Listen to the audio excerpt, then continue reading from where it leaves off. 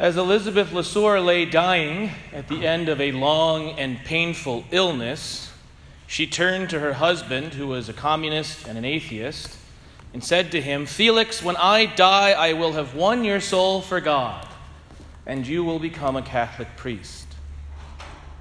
Felix was livid, apoplectic. First of all, he hated God. The idea that his wife had given in to this nonsense made him all the angrier. But Elizabeth knew something that Felix didn't.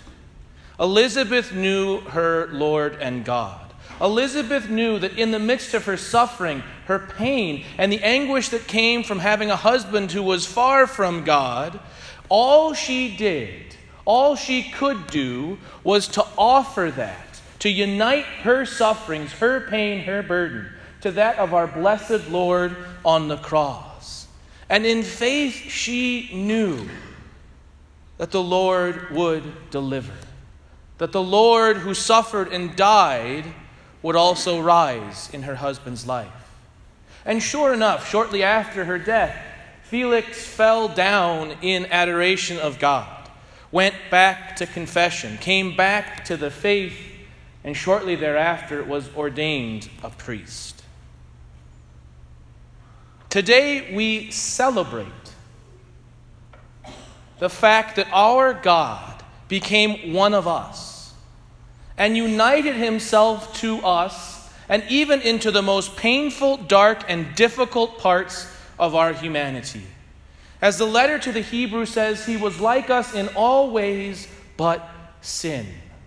Therefore we rejoice, because no matter where we've been, no matter what happened to us or what is currently our struggle or our cross, the Lord will save us, redeem us, draw us to himself through that burden, through that struggle.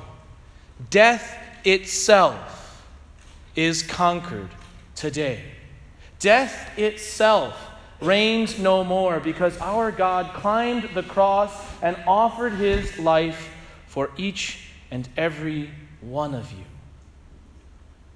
Therefore, we are called to take our sufferings, to take our pains, to take our burdens and injustices, unite them to Christ and offer them for something greater, for something more.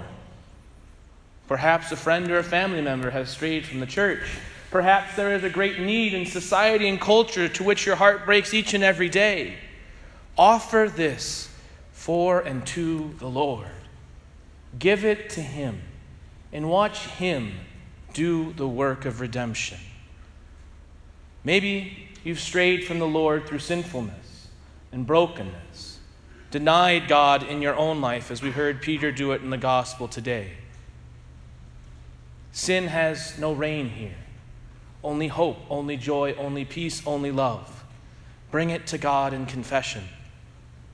No matter where you are, no matter what you've done, no matter what pain you bear, the Lord died for you, a most painful death, so that that would never have dominion over you, so that in your darkness, in your sorrow, in your suffering, hope, joy, love, and peace alone would endure and would be its result and end.